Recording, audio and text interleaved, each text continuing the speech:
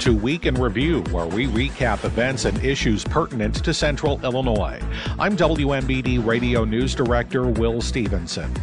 Peoria police say they're ready to implement a new state law that allows for mental health professionals to respond to some calls along with police officers. Governor J.B. Pritzker signed the law establishing the pilot program in Peoria last year. There's $3 million in the state budget this year to fund it in Peoria and several other cities. On Friday, State Representative Jahan Gordon Booth, who crafted the law, Peoria Police Chief Eric Echeverria, who came up with the idea, and others attended a news conference at Peoria Police Headquarters talking about the program's implementation. And that bill was not only the co-responder model, but it was also the Victims Witness Protection Fund. So we were able to combine both policies because we know that in order for communities to be safer, we have to solve crime. In order to solve crime, there has to be a relationship between police and community. So we know that when police are responding to crises, we want them to be able to put people in the adequate position to be able to move forward in a manner that allows them to put the pieces of their life back together. We also know that there are instances where not just a mental health professional is necessary, but we absolutely need the police to respond because potentially someone has lost their life or very close to it. We know that this community has had no shortage of those kinds of crimes. And we know how difficult those crimes are to solve. And in order for police to be able to solve those crimes, we need people to be able to come forward. We need those individuals to be willing to bear witness to what they experienced. And oftentimes, that requires for them to put their safety at risk. So we also want to ensure that those individuals who are willing to bear witness to said crimes have the ability to remain safe. So we'll have the ability to potentially move someone out of the home, out of the neighborhood that they're living in, to move to a safer place, to be able to bear witness to law enforcement, to be able to bring justice to those families that need it so desperately. So when we're talking about public safety and 21st century policing, Peoria is a phenomenal example of how we go about doing just that. And we thought that it was important that we express to the community that this $3 million investment in this co-responder model that is a national model in this country that is being born right here in the city of Peoria. We believe that it's important for the community to understand what we have right here in front of our faces, that we have something that we should be incredibly proud of, that we have a leadership team that is prepared to move our community forward in a manner that allows us to be safer, to be more united, and to be together. I could not be more proud to work with an individual in the Senate who, anytime I come up with all kinds of ideas. If you don't know me, I come up with a lot of ideas. And this gentleman is always someone, whether it's my idea or it's his idea. We have been a partner and a tag team for the last 10 plus years. This work would not be possible without the individual that you will hear from next, and that's none other than Senator David Caleb. Let me first of all point out that we have a legislator in training right here. Way to go, John. This is an important moment because, in a sense, it puts pressure on all of us in the community. Right? It puts pressure on law enforcement, and thank goodness, Chief, that we have your leadership and the dedication of men and women in your department because they do an excellent job. But it puts pressure on law enforcement to be able to be more creative in how they respond to community issues. It puts pressure on us as a community because we have to step up and be a partner in that. You know, we can't just say this is a police issue. It's not. It's a community issue. And the one thing that I want to make real clear, because we've heard a lot of political rhetoric in the past, this is how you fund the police, how you fund law enforcement. You put your money out there, and long ago somebody told me that if it doesn't show up in your budget, it's not really a priority. This is a priority. And we have Leader Gordon Booth to thank for bringing this across the finish line. Yeah, I'm very proud. I think that what we're going to see is that Peoria is going to set, the bar and be, the best practice of how this is done in our community. When we get all the community engaged in terms of really solving the issues that our families out in the neighborhoods face, then we're going to have something to show for that. So I'm very proud to be a part of this. Let's give a big hand to a very creative and a very good police chief. Keep up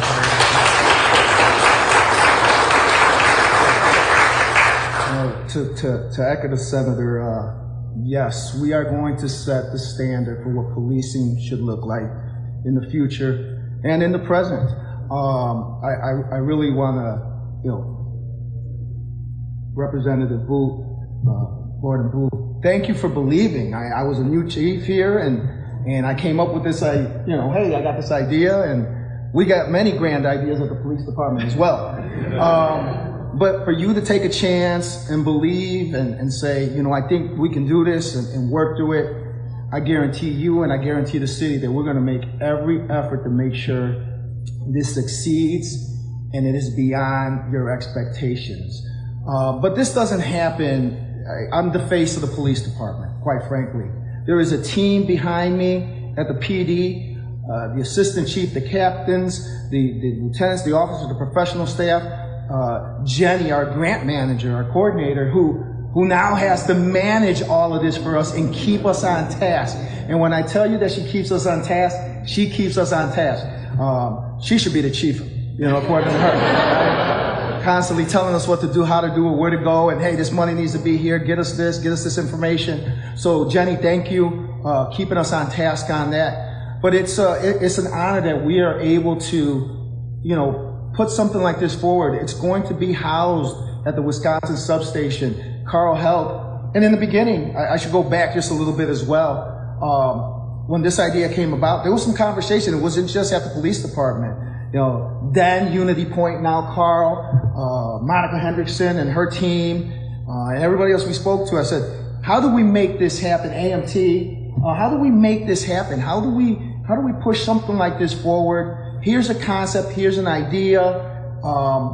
We can't keep policing the same way. We're not going to arrest our way out of this situation when we talk about mental and behavioral health.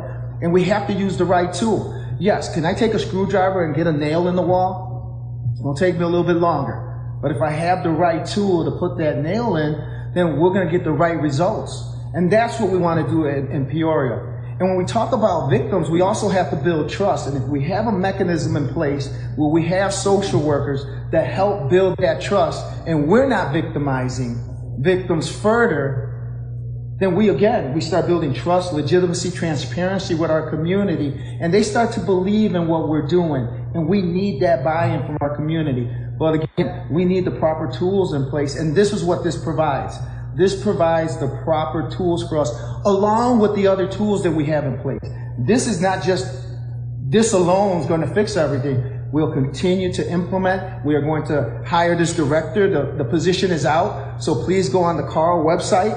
Go on our social media. The link is there. We are hiring through Carle Health. We will hire a director for our social services unit. I think it's titled as a manager on their page. And once we have this director will take on as the lead project manager in the build out of the building. We have cars already on order for our social workers. They will be part of the hiring of these social workers. This director needs to have their voice heard and what we want to see in these social workers and what the policies are going to be moving forward and how it's going to work. But it's going to be very independent of the police department in the sense that this director will report directly to me. No red tape in a command structure where they need to report to a sergeant, then a lieutenant, then a captain, then the assistant chief and myself. No, they will report directly to me. They will have the freedom and the ability to do the things they need to do, and we'll have a full budget.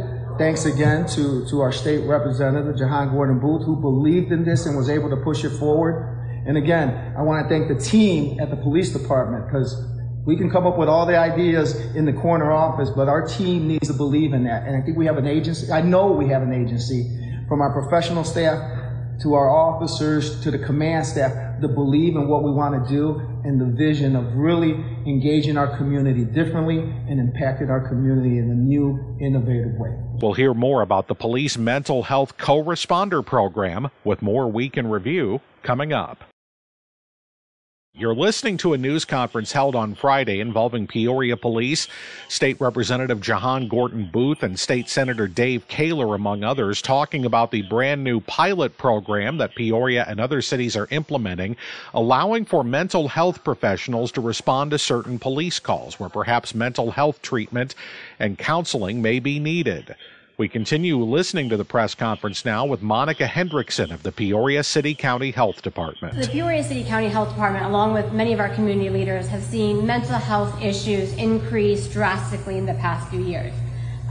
While this innovative approach and the idea and the funding is relatively new, all of us in our silos understood this problem existed. Whether it was our hospital systems that saw unnecessary ER visits, our share of housing individuals that were clearly in a mental health crisis, as well as even just community partners that didn't understand why it was the either or, it was arresting or hospitalization. And so when we worked in our silos, we kind of understood it and recognized it. But clearly what this program is able to do is demonstrate what happens when these silos start breaking down. I always like to recognize the fact that while he was a very new police chief, I think within the first 3 weeks, I got a request for a meeting from the police chief. The health department administrator and the police chief, that often is not necessarily a combination you see, but that was just a recognition about the ideas and the energy that they want to bring to Peoria. And so from the health department standpoint, as well as tasked with looking at the well-being of our full community, this is a partnership that we are so excited about, to have not only the health department involved in kind of accountability and understanding what the metrics we're able to change, but also seeing what it can be done when law enforcement and healthcare work together on a shared idea and a shared vision.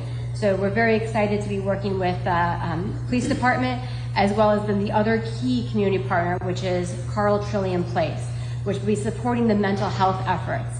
And even though it's gone through a few changes, it has been a continuous stakeholder in these conversations, understanding the impact it has on their operations, as well as their clients that they see. So oftentimes they don't see their clients in crisis. That falls upon our law enforcement. So again, it's that comprehensive approach that when proper training and proper tools are utilized, we can see great impact. And so to talk a little bit more about that detail, I'll turn it over to the Executive Director of Community Services for Trillium Place, Dr. Derek Booth. This effort of the co-responder program is a collective effort and a collaborative effort. The issues that we have in our community take a comprehensive approach. That's why it's so good to look out into the crowd and also see our justice advocates who work with our youth that are going through the criminal justice system. We see our pastors, we see individuals from AMT, we see individuals from a lot of our community programs.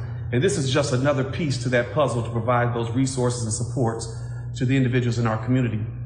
As been mentioned, one of the things that's very important is that when individuals are in crisis, that they get the needed supports and services that they need. We also see individuals from our community college here as well.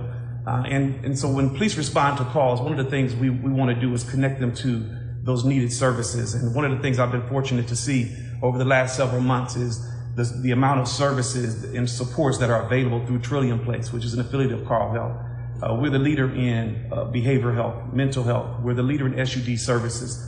And so we talk a lot about mental health, but when there's responses to calls that involve addiction or substance use, one of the things we want to do is connect them to services. Every morning we get on a huddle to talk about individuals that go through our ED that could have been maybe utilized the supports and services of mental health, of behavioral health, of SUD, inpatient, outpatient.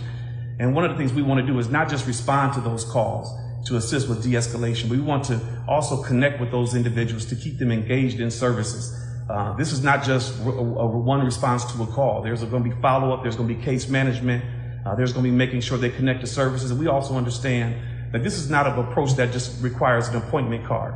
We're going to continue to work with them. We're going to continue to build that trust with them to make sure that they're connected to services, to reduce the number of 911 calls that come to respond to these calls, to reduce the number of ED visits that individuals have in the community that really need support, services, and resources versus incarceration. And so I've been fortunate to work for Trillium Place and to have access to these services and to connect individuals to these services.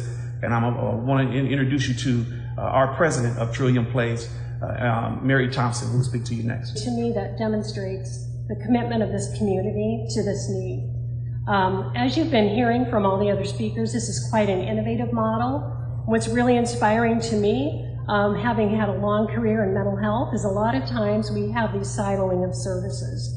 Police are doing their work, we're doing our work in healthcare, and sometimes they don't come together. And what this model does is brings all of these resources and support together. Everyone here is motivated by the same goal, which is to provide the right care at the right time, at the right place.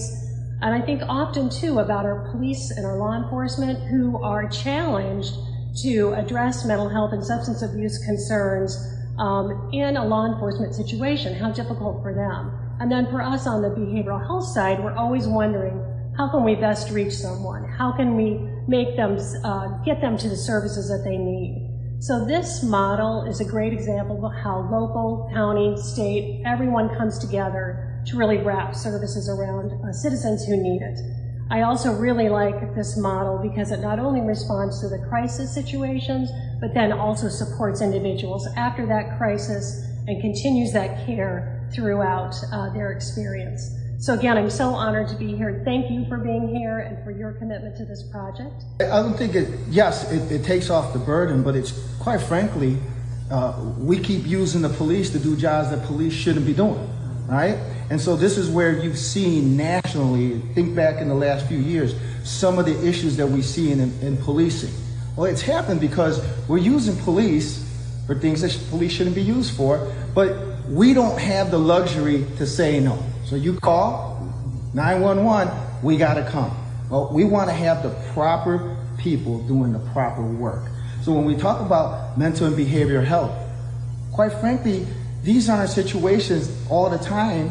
There may be a situation where an arrest is appropriate, right? Because a serious crime was committed. But quite oftentimes, there is no arrest that needs to happen.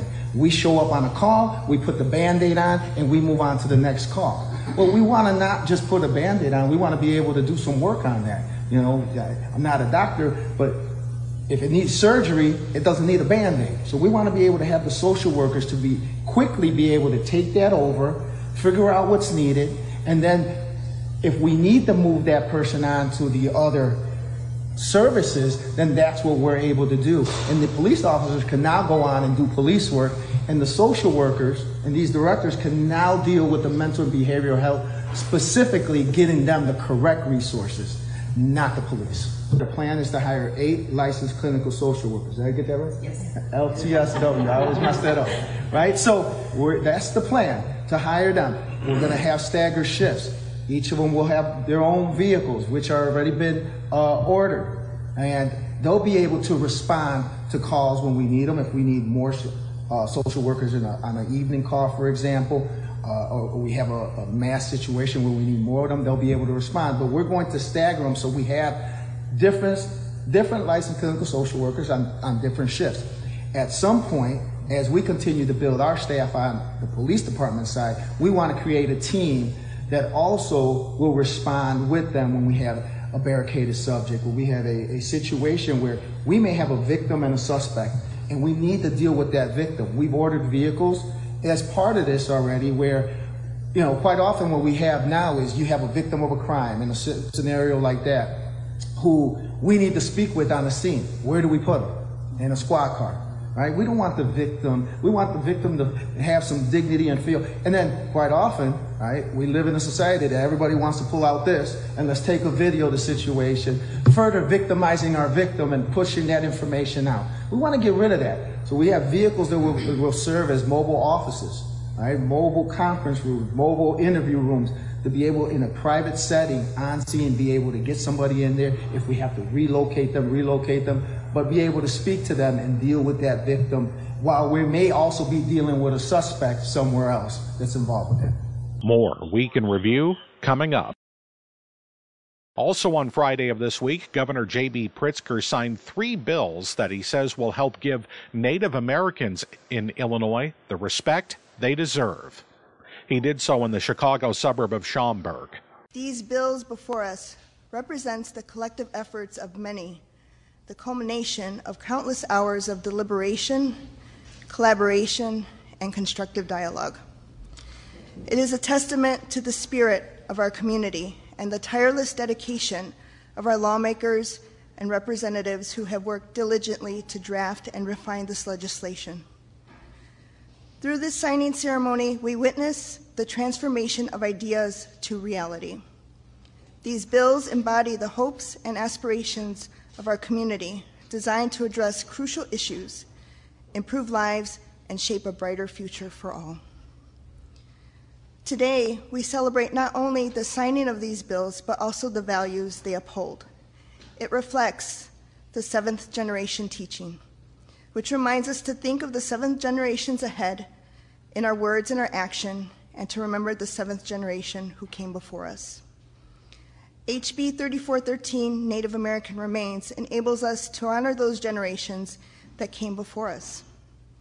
SB 1446, Dress Code Policy, ensures that our students are able to wear any article of clothing and item that have cultural or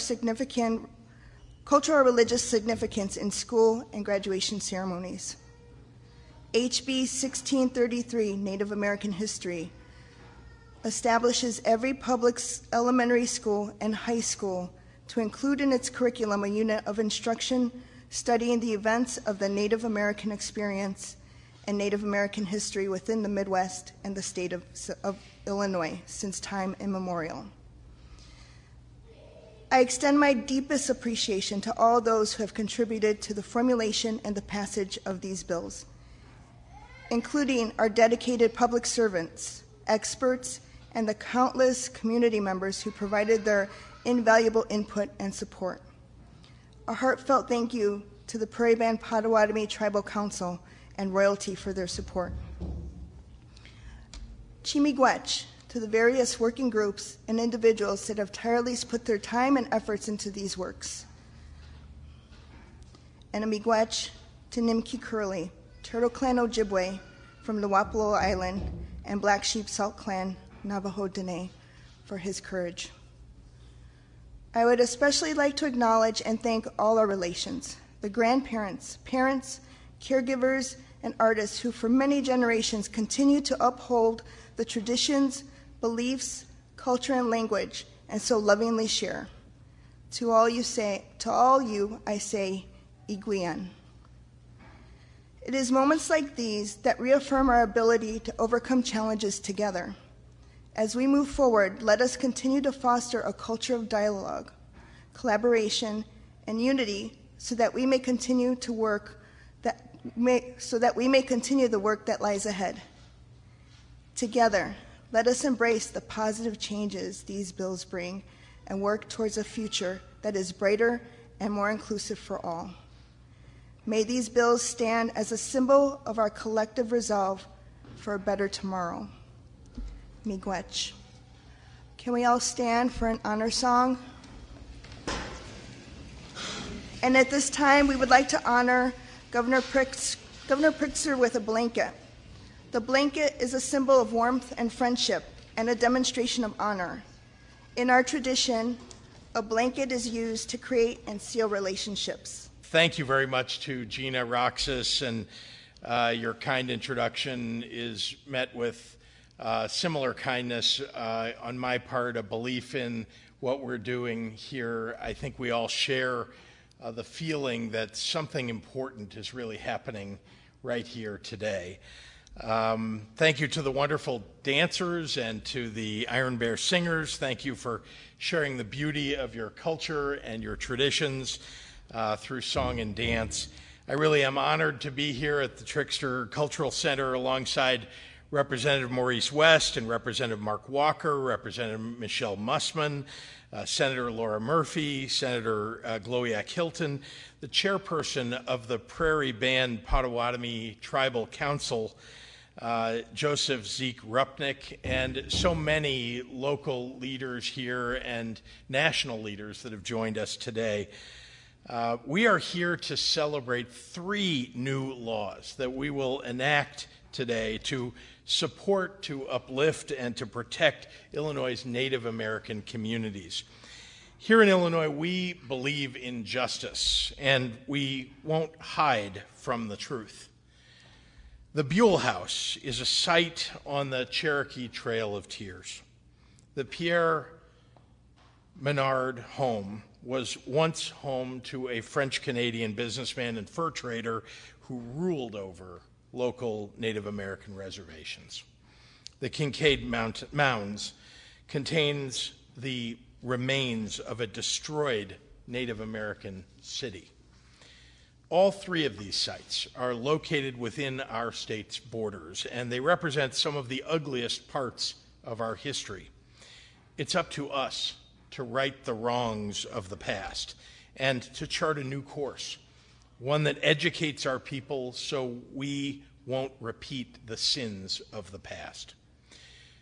It's a past that we must now be accountable for, that we must fight for equity and inclusion to make sure that we are living up to our ideals. Today, we take another step forward to repair generations of harm and to build a brighter future for our state's Native American and Indigenous peoples.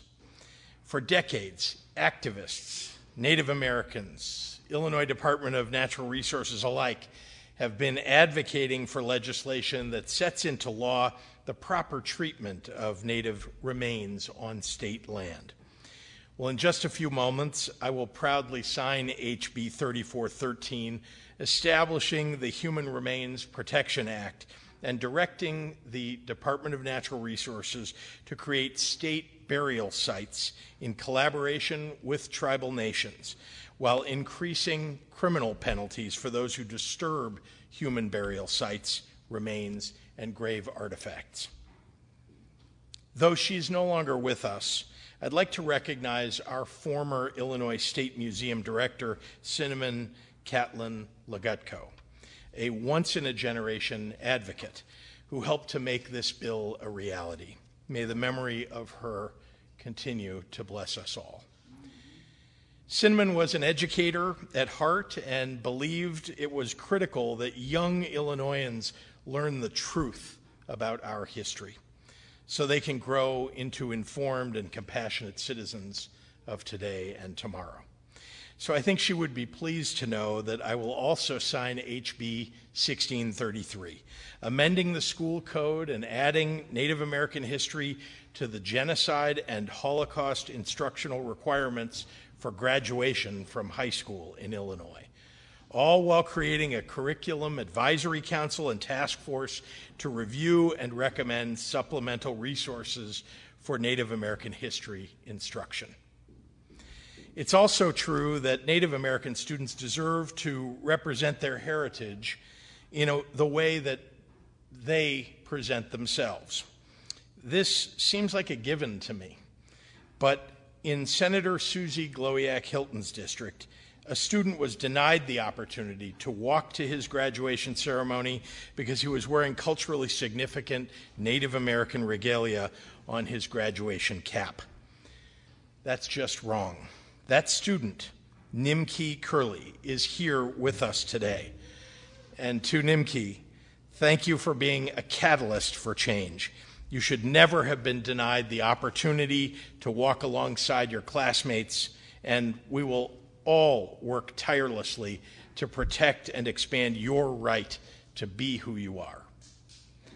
So I will sign SB 1446 to prohibit school boards from having policies that infringe on the rights of students to wear or accessorize graduation attire with items associated with their cultural, ethnic, or religious identity, including any other protected category identified in the Illinois Human Rights Act.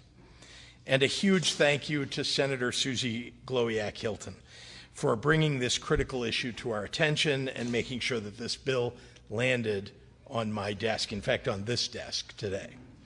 To every activist, to every organizer, tribal leader, and legislator who made today possible, thank you for your unyielding efforts to make sure that accurate history is told and protected.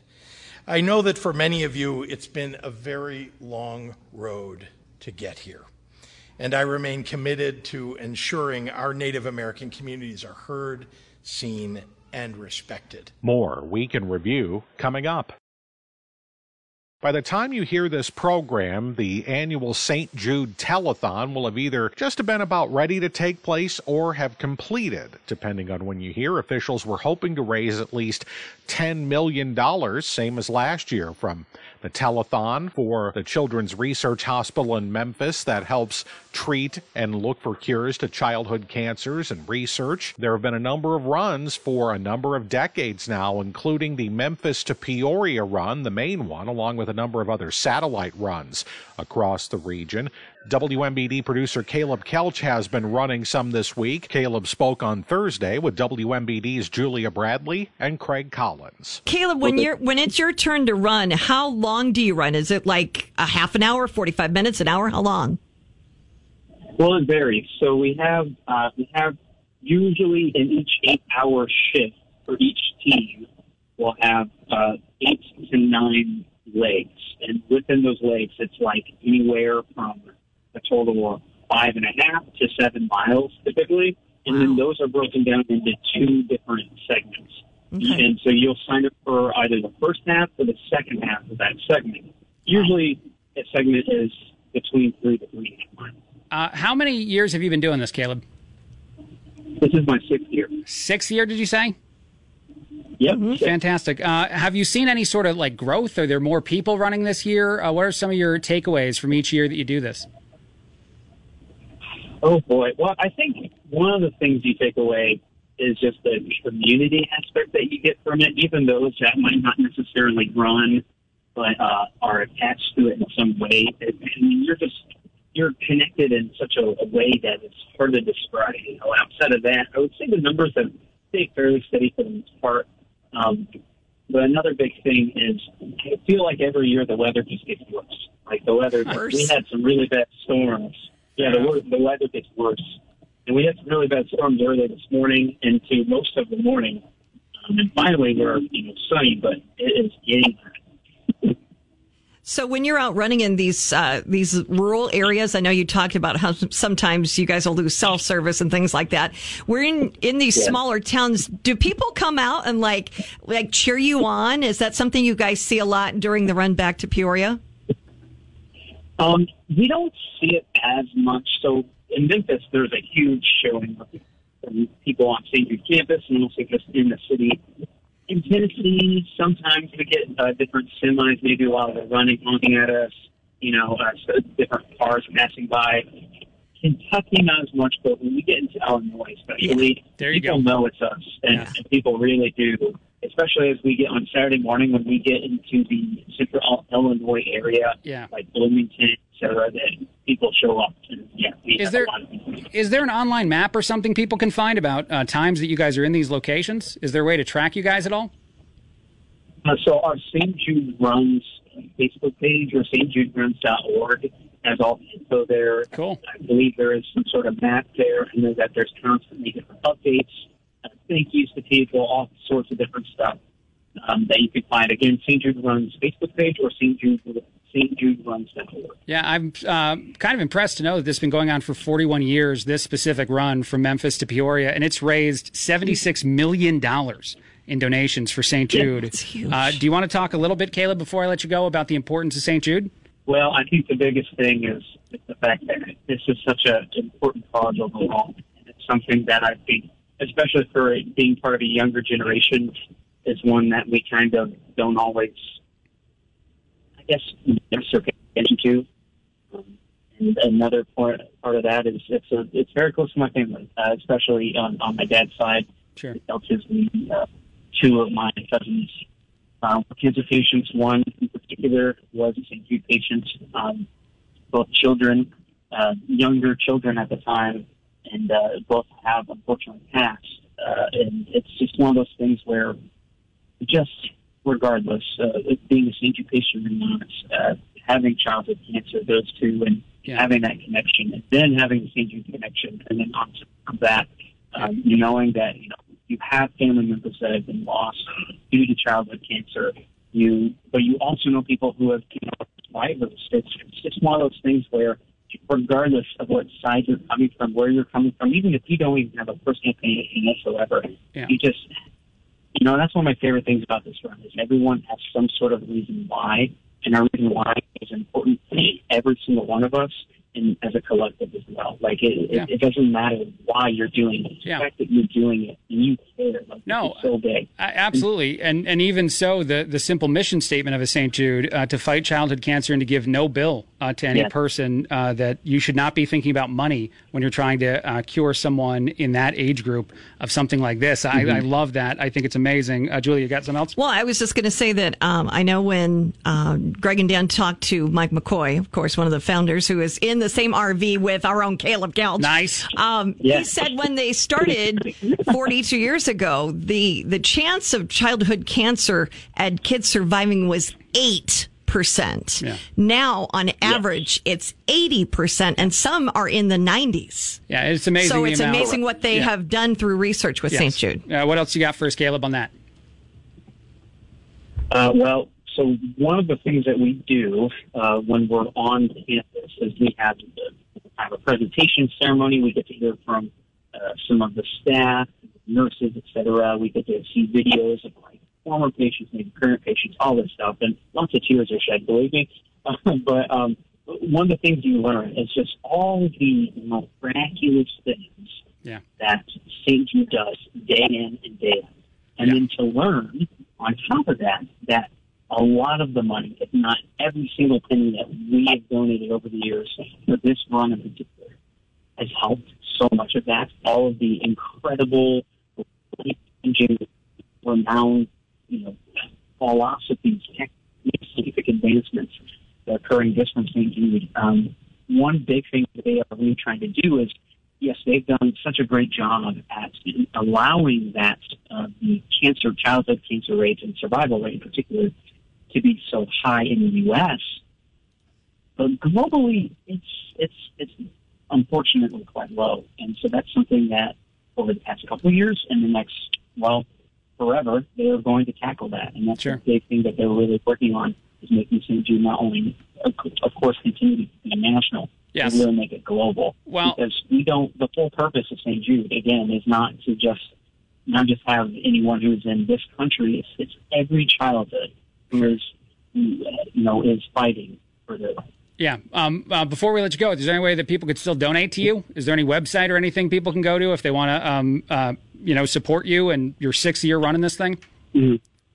Yes, of course. So you can either go to my Facebook page, my personal Facebook page, Caleb Kelch, Kelch is my last name, and you can find the link there. Or you can go to stjuderuns.org, again, stjuderuns.org, and you can actually, there is a fundraising little bar there. You can click that tab, and you can click donate to a team or a race, and you can find me there and you can donate there. WMBD producer Caleb Kelch, running in part of this year's Memphis to Peoria St. Jude run, talking this past Thursday with Julia Bradley and Craig Collins. That does it for this edition of Week in Review. Join us at this time next week on this Midwest Communications station for another recap of some of the biggest issues and events in Central Illinois.